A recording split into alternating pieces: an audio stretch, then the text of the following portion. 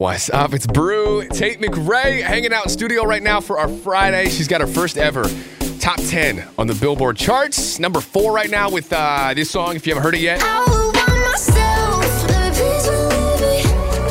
I'll put you through hell, just to know me, yeah. God, I said that repeat on my phone ever since it came out.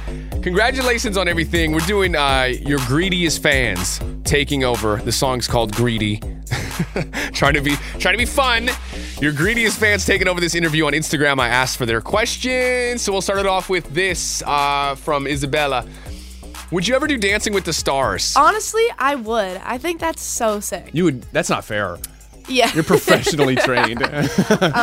Yeah, I don't know how that works. Like, if you're like a dancer. You have to do it with like one arm tied behind your back. Yeah, would I be like considered a dancer or a singer? I don't know. Super fan question. This guy asked a bunch. Would you ever do a song with your buddy Olivia Rodrigo? Yeah, of course. Mm-hmm. We honestly just like never really would like think about like writing, just because we're always, so whenever we hang out, it's like always like, let's do like normal things. It's like, not work. Let's just like, not think about our work for like 2 seconds. Mm-hmm. But yeah, maybe one day we would like pull out a guitar and start singing. So sorry for this one, but somebody asked, what are you too greedy for? So like both of us. So feel free to start. What's the answer you've given every single interview?